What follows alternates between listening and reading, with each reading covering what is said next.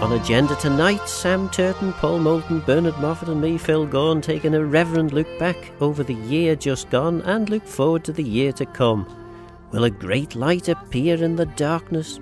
Don't get your hopes up. I suppose the year has been memorable most for being unmemorable, other than the fact that a number of people resigned during the course of it from prominent positions, both within the political side of the establishment and the administrative side. So I suppose they are some of the big events. And when you look back on the year, if you went out on the street now to do a vox pop and said to people what was in the budget last year, most people would have completely forgotten what was there, because it's been overshadowed by this internalising that goes on.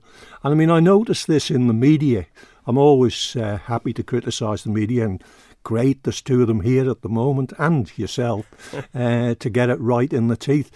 The fact is, the media indulge the personality of politicians too much at the present time. They're always planting themselves in front of Paul's camera or your microphones, when in actual fact they're doing nothing really of substance. And that's what the year amounts to, nothing really of substance. So sorry to start on a negative note, but I'm always negative. So maybe a challenge for the next year would be for you to come in and take over from my seat. I'll operate the knobs and dials for you. Now don't be petulant, that's Paul's role. And then maybe you could ask some of these tough questions. Paul, you're a pussycat, Bernard says. Yeah, well, I love Bernard. You know, he gives me this hard. Now, he gives me a hard time when he writes things up, but I like it because he does it sort of tongue in cheek. But it's good to have reaction to stuff, and we were having a chat before this about politics in general, and you just don't get the numbers at all. People aren't engaging as much as they should be. I think that's a really good point. And Paul's been at this game for probably, from the media perspective, a lot longer than a lot of people. Even when Charles Gard duffed him up at it's still the most talked about video of all time. Miltontown. Yeah. I mean, one of the things Charles actually complimented you on was the output that you've had. And a lot of that output is political. And I mean, if you're getting these vibes from the public and from what you see politically, I would take that as 100% position of where we're at the present time, which is look, joking aside, I know it's difficult for the media because this is a small pond and you depend on access to these people. I know people in this radio station, not working here now, but from years ago, who were actually blanked by some politicians. So it's a difficult balance you've got to strike. Fortunately, I don't have to strike that balance, so I give it to them in the teeth. The thing is, you get numbers these days. It's an online interview. Obviously, radio is slightly different, but you get your radio job on that. But I, each year, talk to the politicians, the MHKs. I ask them in for an interview. I would do one on the year just gone and the year that's coming up. And I can't, well, someone's going to work it out now, but I haven't had a response from a fair few this year. And I've given up almost now asking. I mean, if they want to do these interviews, they want to do it. But why wouldn't a politician want to tell me and the public what they've done and what they're going to do? So we've got the usual suspects that will come to me straight away. And I'm grateful because, I can't make anyone do it. And as I said, I've got to the point now, I've asked everyone a few times. But why wouldn't a politician come in front of anybody, their electorate, and talk to us? And it just really annoys me now. That's how I'm feeling. I'm feeling that things aren't well here at all. The way things are going is not good. Sorry. And sadly, one of the guests that was due to join us was unable to due to illness, Alistair Ramsey. Alistair had a really good, I felt anyway, article about this recently, in which he basically was saying that Tynwald seems to have lost its way a bit and forgotten that its role is actually to scrutinise what's going on and hold government to account. Jeff the Mongoose is Sam Turton. I nearly called you Jeff. Well, I did. Yeah. Okay, I called you Jeff. Sam Turton. Hi, Jeff. It's all over his logoed up as usual when he goes anywhere. Big signs. Jeff seems to be quite cool, so all the politicians want to love you, don't they? Well, until we do something that involves them and putting them in bizarre situations or pictures, then they tend not to. Although this week's Bill Henderson on a tank seemed to have gone down quite well. Yeah, I don't know. I think Mr. Moffat in the corner there is right, that realistically Call this... me Bernard. Grumpy old man. He likes that one. I think he's right. It has been a bit of there's not a year that you can pick a lot of highlights out of. There was obviously the fortnight of the Long Knives came from the Dr. Ranson tribunal. That was really the start of the year, and that's still the main sort of the big thing that you can remember. Honestly, I was when you said about the budget, I can't remember what was in the budget. Okay, let's be sarcastic. We haven't quite got the ribbon cutting of the promenade, but you could say that's exciting. It's finally finished, although it's not.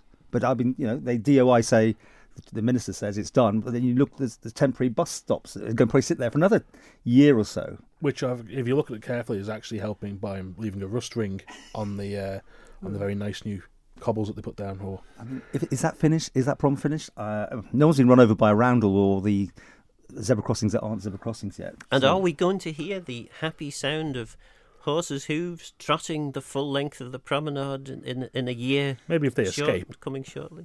And that is a point in itself. That and what colour a postbox in Onken should be got more MHKs going bleating to and I use that word bleating to the media because it's a good one. Let's all put our hands up. Right, but where were they, or where are they with the Dr. Ranson situation? They seem fixated. You're dead right. They seem fixated on local politics and home in on it. And it's almost as if MHKs now are fighting the next election already by appealing to their constituency base.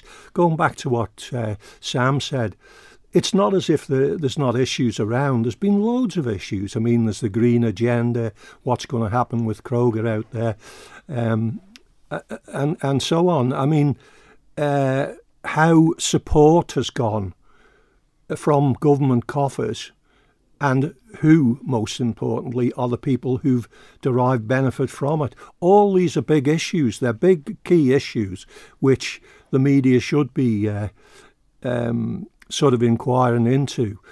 But it can only inquire if there's somebody there to answer its questions. I mean, it's unfortunate that, as I christened him, Doug Stamper, Alistair Ramsey was formerly a government insider, couldn't have been here, because he's written some really incisive commentary during the course of the year for Isle of Man Today, which is where I pick it up from. But certainly there's been one or two articles on Jeff as well, but they're not engaging, and there's a reason for that. They're either fighting the election, or most of the executive, the Council of Ministers, seem to be keeping their head down. They don't seem like a cohesive Council of Ministers for a start. Do you see them that way? You're a former minister, after all. Well, it would be wrong of me to comment. I'm here just to present the programme. An honest broker. But yeah, maybe you've got you have a point. Perhaps one of the reasons that politicians are less eager to engage with the media is because social media is now a thing. And Bernard, I mean, you're probably the leader of the keyboard warriors in terms of your output, No, interactively, I'd say Isle of Man News and Politics is probably the main site. I mean, that encourages people to interact with it, and it's a good site as far as I'm aware. You've got Crown Dependency News then that covers all the dependencies and further afield, so you get an idea of what's going on elsewhere. You can sort of take a litmus test of what politics is like in similar jurisdictions. The stuff I do for the most part is either critical of Paul. No, we love each other. It's analysis of what I see in the news here, and that's probably why I'm often critical. That's probably why I was getting sort of horrified looks as I walked through Manx Radio today. I must go to Brazil next year and have some of that surgery you can get. Can I just come in here? Look, Bernie, you challenge, you engage, you have a comment to make, and not necessarily people want to hear these comments. You have to remember that, because it's too easy just to say the world is flat. These aren't the droids you're looking for, and people move on. Whatever. You don't engage. think the world is flat? You know me. You engage, and I love that. And there's not enough of it. But you're going to ruffle some feathers. And isn't that part of the problem, that politicians can engage directly with their electorate now through social media? Right. Yeah. They don't have to have that encumbrance, Sam, of a journalist asking them the awkward questions, because all they have to do is post what they want people to hear. They want access to you. I bet you don't have any problem filling up perspective or agenda with politicians. They want access to you, and they want access to that newsroom down below, to a certain extent as well, to what I call the cupboards of news, Energy, 3F and the BBC. They want that access, but they want to control the message, and that's not always a good thing. It really cheeses me off, by the way. You mentioned about social media. They whine all the time about social media, and then when you go on social media, who's there? MHKs. I mean, Alf's all over bloody Twitter, Actually, to be fair, that was the thing I was going to say, is that you get the thing of where you have MHKs are going on a lot more on social media, and yet are amongst the first to say you get some very nasty comments on social media. What I find really interesting is, away from Twitter, the Manx are probably the only people in the world who will troll MHKs using their own names, because a lot of it is done on Facebook. Manx Twitter isn't a massive sort of thing. You get Laurie Hooper and Chris Thomas spend many an evening talking to each other on Twitter, whether other people are engaged with them or not. They just seem to enjoy it. But aside from that, you don't really get a lot of discourse, I find, at least looking at it on Twitter. You sort of get some unnamed accounts that do it, but most of it is on Facebook, which I find really interesting. But I think ultimately, the biggest thing is that when it comes down to this is a lot easier for politicians to manage. It's a lot easier, and the media does have a problem here in that real-time politics playing out on social media is difficult for all of us to play with, because it's very difficult for us to manage and present things as we want them. Ultimately, all media wants people to read their stuff. That's what part of it is, and how we do that is a challenge for us. But ultimately, politicians also, I think it's an easier game for them going on social media, because they don't necessarily have. They can just stop looking at it. They can just walk off. If you have a minister in here and they just suddenly walk off halfway through, you're going to sit there and go, well, what are you doing? You can't just go off and make a cup of coffee. Sit down. It would make for an exciting radio show, certainly. And actually, Bernard, you made the point that they'd be queuing up to come and join me on my programmes. There are certain MHKs that I know, if I pick up the phone and ask them to come on a show, they'll come on the show. There are others, same as Paul, that I ask and I ask and I ask, and I never in many occasions don't even get the courtesy of a reply. So if people are concerned about hearing the same voices week in, week out, that's because those are the ones who are prepared to talk. Okay, let's make this clear. If they've got a good news story, they'll be all over you like a rash. If it's something tricky, you get I'll do the interview, but don't ask me about X or Y. And I always go, I'm sorry, that's exactly what I will be asking you. You can answer it how you like, but I won't do that question. Now, there are people that will actually engage on that level, which is outrageous. You should never give in a list of your questions beforehand, because that's what it's coming down to. These are the questions I will answer. I won't take number 4 and 8. They're off. And if people do that, if any journalist does that, then they're in the wrong job, in my view. Yeah. Strangely, they engage, I seem to hear it occasionally, on the likes of the Man in Line. They seem to like that. But having said that, and no disrespect to the Man in Line, which I give a lot of stick to as well. I mean, I was opposed to it being taken off some years ago, really, because the government didn't like it. I mean, that's how bad media was then. The Man in Line disappeared, or was chopped down to 1 day a week, I think. A government official was paid to listen to the Man in Line. I know that's a fact. Yeah. Someone down there in the office had to write down anything that the government was getting hassle about. They like that, but it's mainly talking to a segment of audience that's the same people, from what I hear, that's coming in. But they do seem to like that, and that's quite interesting, because they seem to abhor popular social media, and yet they enjoy populism in an environment where they, I assume, think they've got more control.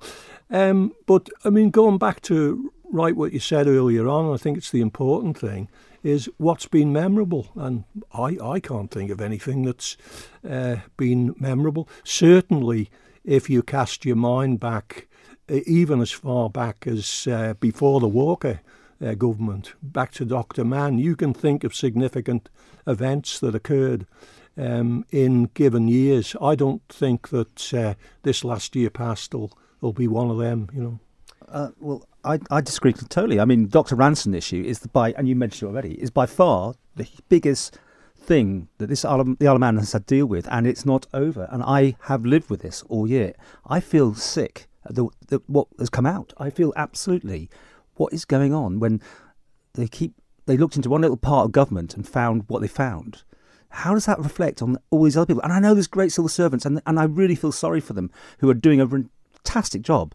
But when you see what happened, and yet no one was actually dismissed. I mean, they all were just given their letter of resignation or, you know, to go off into the sunset. This is not right. It's not that simple, though. I mean, I'm talking now from the point of view of a trade union official. And if I was representing people who were in the frame, if you want to put it that way, for the Ranson thing, I'd be doing me damnedest for them. I went into disciplinaries when I was a union official, knowing very well that the person or persons I was representing might be as guilty as hell, but I was going to do a job for them. And, you know, without blowing my own trumpet, I usually could carry the day.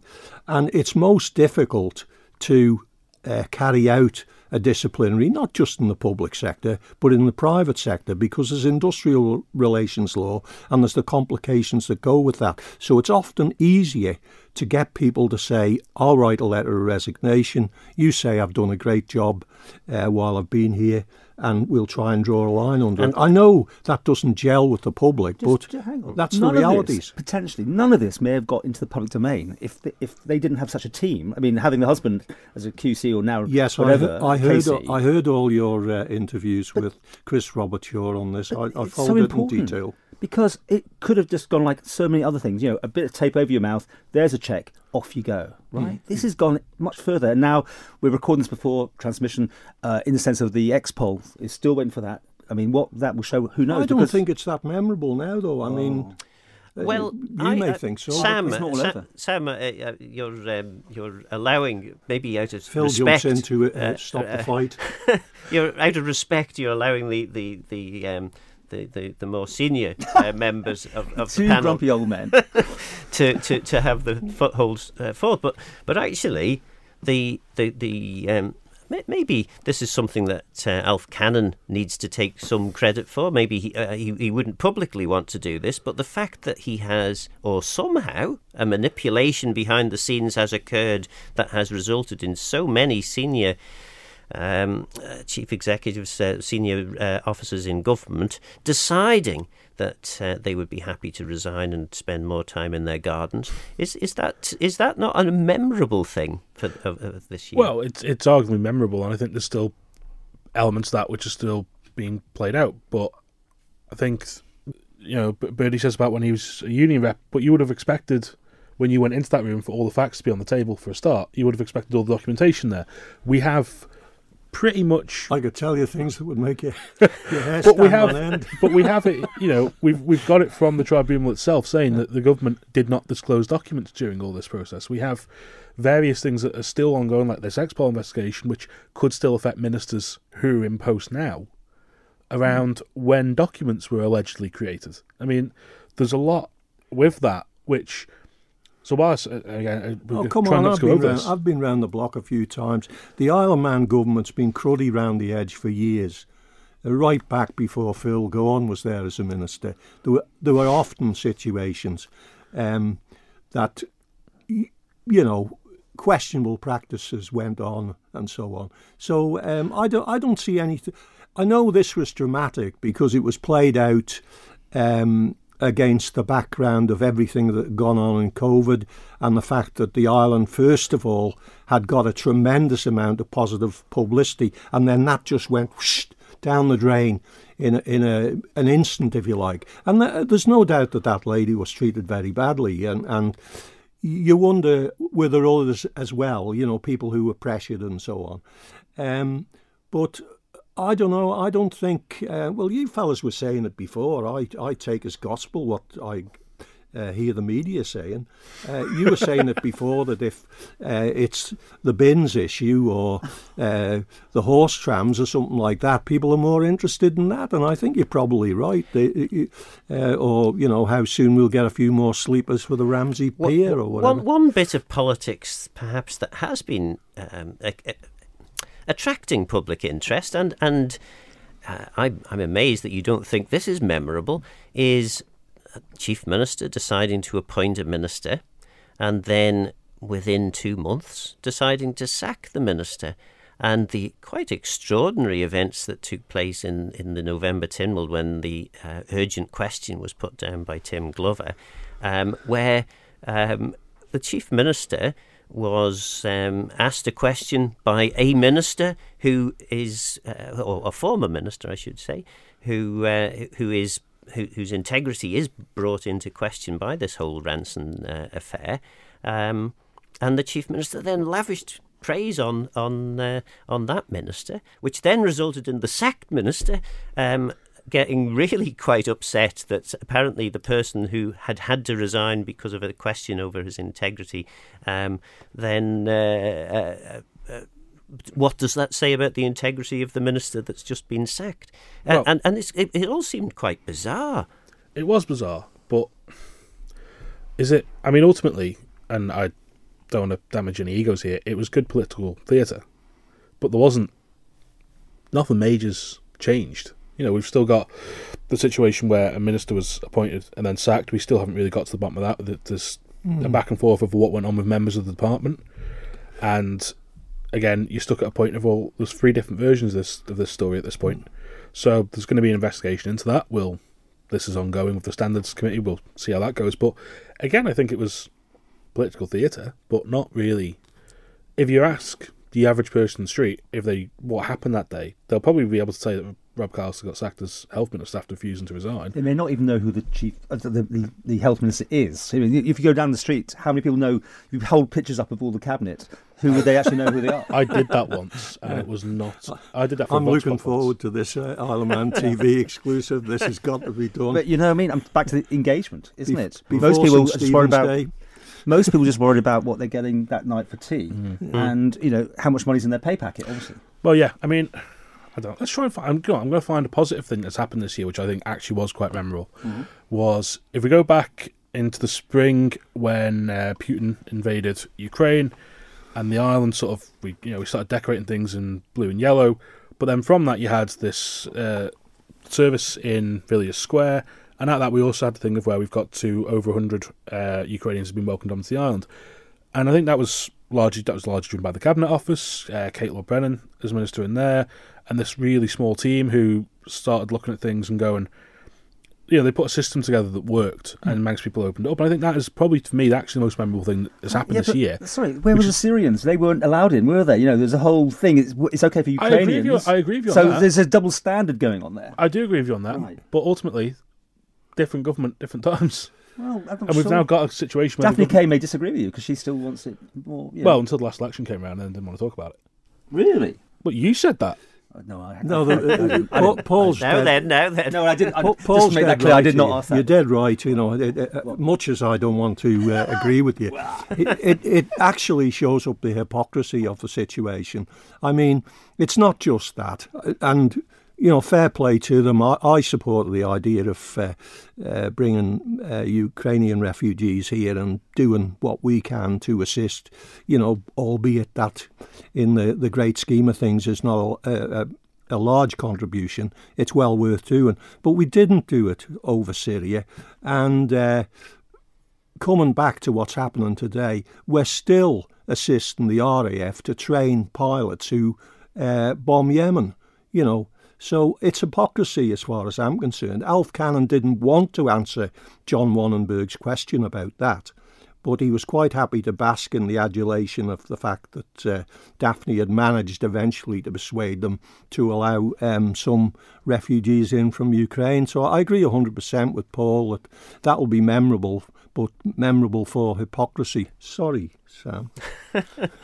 Well, let's go. I mean, we've been saying that we need, it's the bread and butter issues that attract people's attention. Pensioners. So one of the memorable things, of course, has been of the year is the loss of the ability of Manx people to go out into Manx shops and buy Manx bread. If you know which shops to go to, you can get some excellent stuff from Ross Bakery and Knorr Bakehouse, but the end of mass-produced bread on the Isle of Man. I mean, if that's not bad enough, driving a stake through the heart of Manx society, the loss of Ramsay Bakery's pasty slice. I mean, where do we go from? The government didn't precipitate that. I mean, the bakery as a business decided to make this decision, which they're perfectly entitled to do. But this plays to the narrative that governments, not just the Alf Cannon one, but governments successively for decades have pandered to the Chamber of Commerce, more hate figures for me, and the business community generally. But the business community only looks after itself, and you're right to focus on the bread issue and so on. But in actual fact, that was a commercial decision they made, and the government had to decide whether they leapt in and tried to salvage something. I think they found that they couldn't do it in the way that I recall some years ago when I was first in the union, the decision was made to modernise Laxey Flour Mill so there would be a staple product to supply the bread industry here. There was much more sort of interest in that at the time and island food security, despite all the blather in the former administration when Jeff Booth was minister and now with Claire Barber.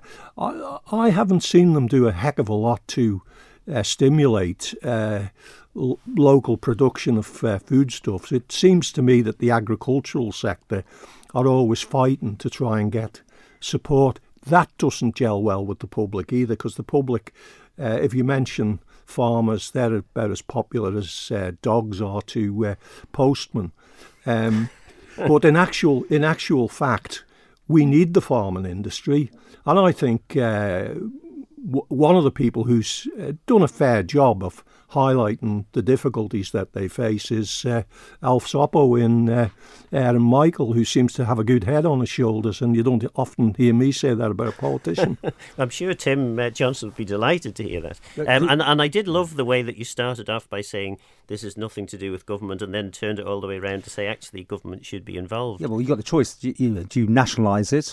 Then you look at the meat plant. I mean, that's a massive damning report, was that not? I mean, I did interviews with the last lot they're in, who were meant to be better than the previous ones before that. That's when we were still getting interviews. I don't think I got an invite for any interviews now on this one.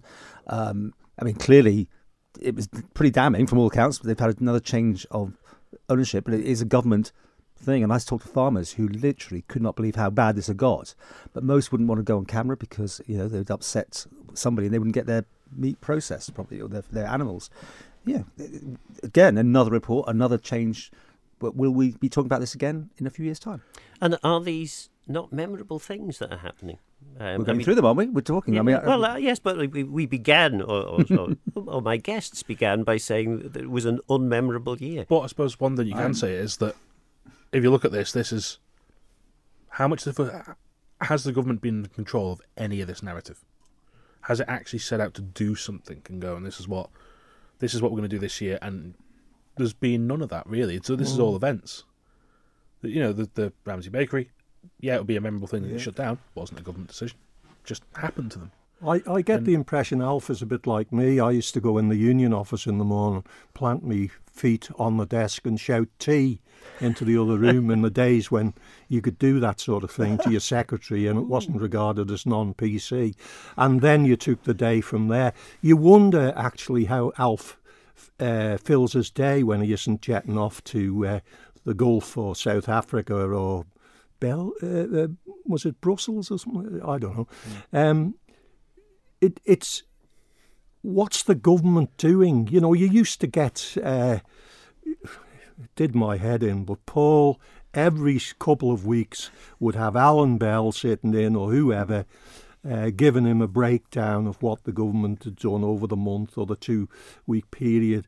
That kind of faded away when Howard Quayle came. Howard didn't really want to engage. No, not as much. No. That was obvious, and I don't see it the same with Alf. Although I believe Alf is on the man in line tomorrow, so he's obviously willing to engage with somebody. You'll have to get him in. Well, you're losing your charm. No, to be fair, I've always got Alf whenever, and he's. We don't go through comms for Alf because if you go through comms, you might well be stuck in repositions, for some time because they've got to make phone calls. And you the same? We saw him recently and he said, "Call me if you want me. Call me." And he can't do better than that. That's going straight to the top. I find him very engaging, to be honest, and he will answer. I mean, he may say the world's flat and these are not the droids you're looking for, but he will give you an answer. I suppose if I was going to be kind and season of goodwill and all that, why not? Let's give it a try. We're here, the three wise men and Phil. The guiding star. We've got a tinsel up, yeah. But I suppose if you're going to be kind, you could say there was a lot that this administration has had to pick up from the last administration, and there seems to be quite a lot of foundation laying almost in the first 18 months of this government. This is turning into a good cop, bad cop routine between me and you. You're the good cop. Well, let's see where we get to. But I'm just bad. The cops would abhor me describing myself as a cop. But I suppose if we're going to be we could, maybe there have been foundations laid and things. But admittedly, from speaking to people you probably shouldn't speak to over coffee in the morning sometimes, they have the same sort of thing where the government has sort of lost its momentum. And that's reflected by Tynwald as well, which, when was the last time you can remember it's more risk averse than ever. But then you, being the champion of freedom of information, they're now always worried about everything. He goes off to... the chief goes to somewhere, but now they actually release the numbers up front, don't they? Because they got so fed up with you. It's not as going in for the FOIs. But it's not as entertaining now because I can't actually remember where that website is where it all gets published. Right. But you used to get itemised things. So if you remember, the famous one was a certain MHK going off to, I think it was the Falkland Islands for a trip. You're talking about aspirin gate. And you were able to break down, he got aspirin, he got tissues, he had a bit of a runny nose that week, so you can see what it was. Come on, anybody could have a headache. I bet you pair have been hungover a few times. Charging it to the bill. That was the whole thing. It came out in his FOI. Wasn't it? Well, it's the whole point is that you used to be able to FOI the stuff which was entertaining. Having been a union official, I'm not going to criticise anybody and their expense. What's the best thing you ever charging expenses? This is going down a really weird rabbit hole now. It is, isn't it? Let's stick with the positives. I'm going to join the good cop side and... I attended. Well, I'm sorry I'm sorry to disappoint you. No, you're doing a great job. I'm sorry to disappoint you, but when Alf Cannon was appointed Chief Minister, despite the fact that I masked it well, I thought, this guy's got potential. I think he still has, if he keeps his nerve, and most importantly, if he has a look round that table at the shower he's got with him and decides it's time to throw the cards in the air here. Maybe he should watch a few episodes of House of Cards, because then he might get a team. Because at the end of the day, effective Chief Minister is down to the team that he's got. And the plan. And, I actually sat through the full 2 days of the government conference down at the Villa Marina. And I know, but it's clear that government at least has a well thought out strategy, which is a good thing. It's not unique to this government, but it's you've only got a deck of cards to play with, and you know from your time there, right? There's only so many people to fill those slots, and he's clearly struggling. When the latest sort of going back and forth, and Mr. Hooper goes back into health again, but still keeps the other one on. It seems to me like he's struggling to find people suitable to join the club. But he has advisors, surely. He has advisors. But you have to have MHKs as head of, don't you? I know I'm a big head, but Bernie Moffat, union official, blah, blah, blah. Behind me, there were a group of people banging me on the shoulder, very frequently saying, no, don't do that. Let's have a think about this, and so on. I would hope that Alf Cannon has advisors I don't mean political advisors. I mean in his executive. I mean Spiritual. he hold that what's his name, Coldrick fella with him from the Treasury. So he must have confidence in him. But he must have advisors and things like you referred to before, that business with slotting Rob Collister into DHSC and then finding he didn't appear to gel with the others or they didn't gel with him or whatever. That should have been predicted, and it's not down to Cannon, it's down to whoever was sort of leaning on his shoulder at the time and saying this might be a good move. I take your point, it's a limited pool to work, but there's people in there with talent. I mean, I think being bullish and to the fore and willing to express a view, best person you've got in the Keys at the moment is probably Claire Christian. Now, I don't particularly like her that much because she's always banging on about the Chamber of Commerce and business and so on.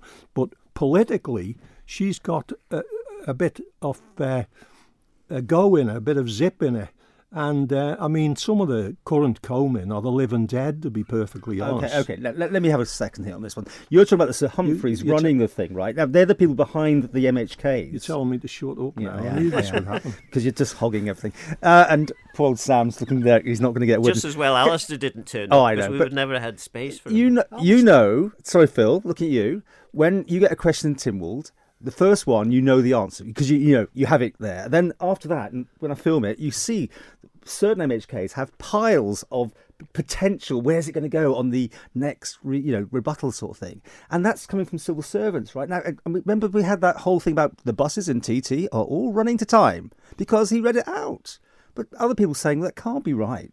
But how far down do you go by just believing somebody below you who's written this out for you? Isn't that part of the problem with Tynwald at the moment, that far too much is being prepared in advance and read out? And I thought it was supposed to be a debating It's scripted chamber. to some degree. I didn't say script. I said advice and things like can we agree, Mr. Moulton, as it was Mr. Moffat earlier from somebody, can we agree, Mr. Moulton, that taking a decision like appointing somebody to the Ministry for Health and Social Care in the middle of what's obviously a health crisis, and I don't just mean the pandemic, I mean the fact that there's a strain on medicines at the moment, there's a strain on personnel. Appointing somebody to that key position, you need to have input to it. Ultimately, of course, I'm not advocating that politically the decisions aren't made by the politicians, but you have a tier of senior civil servants, so they're competent. One of the things that I remember from the very fractious dealings I had with government over almost 30 years was most of the chief executives I dealt with were extremely competent. I don't know what the current situation is, but I'm pretty certain that there would have been advice from the likes of Fred Kissack when he was Chief Secretary to Miles Walker and those that he advised thereafter. I would have hoped the same for Will Greenhow, for the ministers that he subsequently advised. And I would expect Alf Cannon should have got the same advice from Coldrick. Maybe Alf is winging it. I don't know. Philip can ask him, or Andy Wint. You do have the problem in that you've got Coldrick's the interim Chief Secretary, interim at Treasury, interim at Health, interim at Infrastructure. I think you've only got, was it Education and Enterprise have definitely got fixed. So you've got, I might have forgotten one there too, but you've got this problem across government where you've got a lot of interim people. Even there's the head of comms is still the interim head of comms. He's been in the job for 2-3 years. So it's sort of... I'm going to sound racist, but when chief executives had names that sounded a bit more like Manx people, I think things were a lot better, It's an interesting point. If I keep coming and going, by the way, it's because Paul keeps leaning back and I keep pulling him forward. keeps grabbing me by the throat. You're snoozing up there or something. Have you phoned Alf and just offered your services? Because you seem to be gearing up. Legco's getting an election in February. You seem to be gearing up for something here. Yeah. I said to everyone, come on, put yourself up then. I was once approached by somebody in this room to take a seat in Legco. I didn't know you had that power, Paul. I was going to say, not you or me then, so that only leaves one person. Or at least have a stab for it. On the same day, I got another call from another MHK. That's how desperate they were at the time. Why don't you put up? It was the. Why don't you do it? Why don't you stand there? Come on. Well, why don't you, Paul? Yeah, Paul. I did try years Yeah, ago. that's true. For I'm not quite Christ's sure sake, I it's come me. up here to be critical of the government, and immediately I've got to run it. I told you. I told you down in the purple room that what my idea of. I'm not interested in democracy. Demagogy is. He just wants to be in charge. You're happy. You'll be happier with Alf. Actually, he's not a bad lad. I mean, if I met him, I'd buy him a pint. Well, we've spent 40 minutes trawling through an unmemorable year. Have we got any predictions for the future? What's going to happen in 2023? I mean, I was speaking to a very prominent former politician who gave Alf Cannon's administration another 6 months before it would fall. Anyone got any similarly bold predictions? Well, first of all, I think he's in it for his full term. I think he's, again, you look at the pack, who's going to be coming forward, and unless he stood down, I don't think there's going to be any sort of coup going on behind. He's entitled to his full term. He's been elected. Exactly. I agree with you. I think it would be extremely churlish of members of the House of Keys in particular, who will stand for election eventually, to turn on him. If he decided he wanted to go, that's up to him. But as you say, he seems to indicate that he's quite happy to be there. I might not like what he's doing, but he went through the process. He stood for election. He then went through this, arguably twisted procedure we have for appointing a chief minister, and came out of the pack as the one that people wanted. He's got the right to be there, and he's got the right to expect a degree of support, even if it's critical support from the members of the Keys, and certainly from his cabinet. And if members of his cabinet are conspiring against them, he wants to execute them. I haven't heard anyone is. I don't know if anyone has anyone actually heard that there's any conspiracy going on here. I do think that Bernard is putting up a very strong case to be the new chief secretary, though. Oh, you've got jobs coming at you left, right, and centre, Bernard. I'm coming round to what Sam said. They should get round to appointing these the senior tier from interim positions to holding the post completely. And if Alf's comfortable with that guy who's running the Chief Secretary's office now, he should get him in post and get on with it. The last thing we want is another, pack of cards thrown up in the air and see what comes down. The government needs a bit of stability. Alf needs to stop jaunting off the island, not to mention MHK's bombing off on CPA jollies.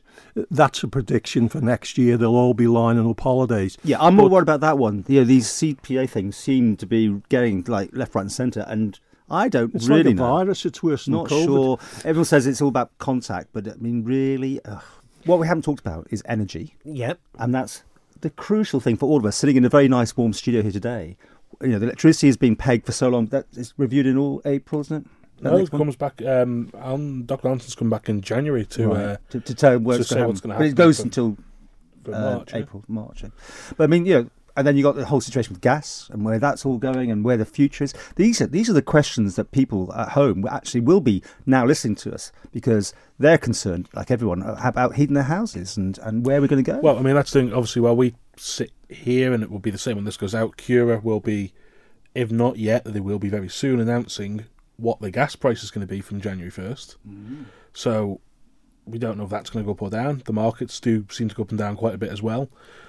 You'd hope it's going to go down, because that seems to be where the trend's going in the global market in recent weeks. But again, I mean, that's another one of these sort of things that we haven't really looked at. £26 million of public money to a public-owned company to be repaid by the customers, which is the public. Well, that was what Tim would authorise, but the chairman was in front of the select committee saying we can't guarantee that's going to be enough. And I mean, the MUA seems to be heading towards the same, not quite the same mess the MEA was in, but financially it's very difficult. And ultimately, I don't buy into that. By the way, this business about the MUA or MEA as it was, and all the rancour that went on when the new power station was built and the cable was put in. As somebody who worked for the Isle of Man Electricity Board about 50 odd years ago, and then somebody who represented power workers and so on, I can tell you the system in the Isle of Man up to about 15 20 years ago just would not have sustained what's sustained now, which is an uninterrupted supply and a good solid supply. And that took investment. You never heard me having a go at Mike Prophet, for example, who was at the MEA and got a lot of stick at that time. And I think one of the most positive things where government has found it's able to intervene, and here I do agree with you, is on the price of electricity and the tariff. And I do think that some of the money that Allinson's frittered around, given to this interest group and that interest group, and pandering to those in the Keys that could twist his arm, if that had gone more to the MUA, and instead of just fixing the tariff, they'd actually reduced it for the winter, they'd have done a lot more for people generally and businesses on the island. But Bernard, it's just a loan. This is the whole thing we're talking about. We're paying this off in future generations. I know, but the government have got to. The government did drive down the subvention on one occasion by giving a direct cash injection, and they should think about that now. Alan Bell made a good point. I always bring this up because I like Alan, he was a great chief minister. Alan Bell made a good point. When he first came into politics, he said the reserves of the Isle of Man government had were less than £1 million or something. Mm-hmm. They've got reserves these days. And for goodness sake, don't go on about pensions and all that, because most people don't know what the hell they're talking about when they talk about the subvention needed for pensions. They've got reserves at the present time, and they should use that to meet that loan, as you put it, and if needs be, go further. They haven't got the bottle to do anything about the gas company, but they could do something in electricity supply here to ensure that at least for probably an 18-month period, people have got a cushion of security in terms of energy supply here. Well, of course, we also know... I've run out of steam now. Well, looking for... We were waiting for that. Well, looking forward, of course, you do have to think of that if you look at the area plan for the north and the west, there's talk there of something power-related in the north, which possibly indicates towards where the new interconnector is going to come in. Poole Rose has got a life in it, up to about 10 years, probably shorter than that. You're looking at the end of this decade. So, we have to look into this, of how the government's going to resolve that issue, which is going to cost more money into the thing, because ultimately we have a publicly owned power company. So that to me is an interesting one, is what we're going to see in the next year around energy. Okay, you were talking about the situation with £1 million in reserves all those years ago. We've got the big reserves now. What is interesting is we're into the banks. The Isle of Man government went into the money markets and have loans from commercial banks. We do have now a situation where there's debt that's going to be serviced, and with interest rates going up and all this sort of thing, and the future where we're going with this. Well, Phil will have called to give you advice about that and what the interest rates are and so on. It might be been borrowed at a low interest rate, in which case with rising interest rates, actually the Isle of Man government is probably in pocket from it. I don't know. I'm not a fiscal genius. Here's my prediction for next year. Taxes are going to go up. I think we're being softened up by Dr. Allison at the minute. I think there's almost certainly, and I can't prove it, but I've had it from more than one source, but obviously we, Jersey and Guernsey, will all move together on one of the rates. I'm assuming it won't be on the 20%, but you never know. But that's the only way the Isle of Man can start, and the other jurisdictions can start clawing back some of this money. Well, some people can afford to pay more tax, and they're here because it's low tax. Though, well, right? That's the problem. The government needs, if the government is going to go down that road. I mean, I'm one of the ones who moans on about tax all the time, but if the government's going to go down that road, it needs to look at the balance between whether it's going to squeeze the middle, as Allinson puts it, or whether it's going to spread the load further up the food chain. But if that's the sort of thing they've got to do, well, again, Cannon has got to get into it and get on with it. Sam, I mean, you will have read the documents, no doubt, the government plan in relation to tax. And actually, one of the things that's in there is a recognition that there's not enough personal tax paid on the island. Oh, no, sorry, it was the other way around. It's primarily personal tax and not enough sort of corporation tax or business-related tax. I think that it'll be an interesting challenge, that one, actually, because overwhelming amount of tax on the island comes in from personal. I mean, you have the 010 set up around banking. I think you'll probably see a gradual introduction towards larger companies paying some form of business tax on the island. People aren't, realistically, I don't think there's anything to gain from going round and starting, small coffee shops where they've got 5 staff, or independent business where they've got 2 or 3 people. That is going to benefit nobody if they start charging tax there. Ultimately, on the rest of us, I think income tax is probably going to go up in some form or other. It's still going to be lower than the UK, but it's another hit into people's pockets. And isn't this the whole thing about attracting people to the Isle of Man? I just know so many people are leaving. It's just, I've never seen anything like it. This is the 30-year-olds who have been, maybe come back after whatever. But if you don't have that advantage to be here, it's scary, because we all know that Paul, the MLC and his graphs showing all this massive way to the top. The old people like you and me, Bernard, old people, and there's not enough young people feeding into the system. And this must worry Dr. Allison when he looks at Are you allowing ageism in here? well, sadly, we are almost out of time. So, Bernard, you've sat quietly for most of the programme.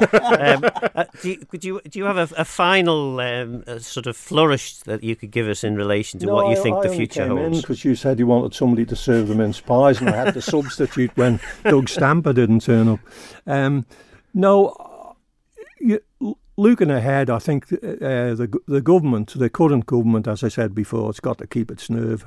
And Cannon, like him or loathe him, I'm a bit ambivalent about that, but he's there for a session. It would be most disappointing if some of the predictions that have been bandied around here, that people are saying he might come to pass, because then you're going to have Tynwald internalising again for another 6 or 7 months at a time when the island needs a bit of stability. And I think the real impact of this winter will only become apparent round about the time that Allinson is standing up to give his budget in 10 or 12 weeks into the new year. I think then we'll know how people have withstood the winter. And I don't think gimmicks like topping up benefits a little bit and having warm spaces where you can go and watch a film once every 2 weeks or something is really going to help people. I think the government have got to ensure, not just coming out of this bad winter, but going into the next one, because I think this will go on for at least 18 months, that they have a coherent plan in place. I sincerely hope they have. I mean, I'm getting to the point where I might not be around anyway. And on that note, I wish you all a happy new year.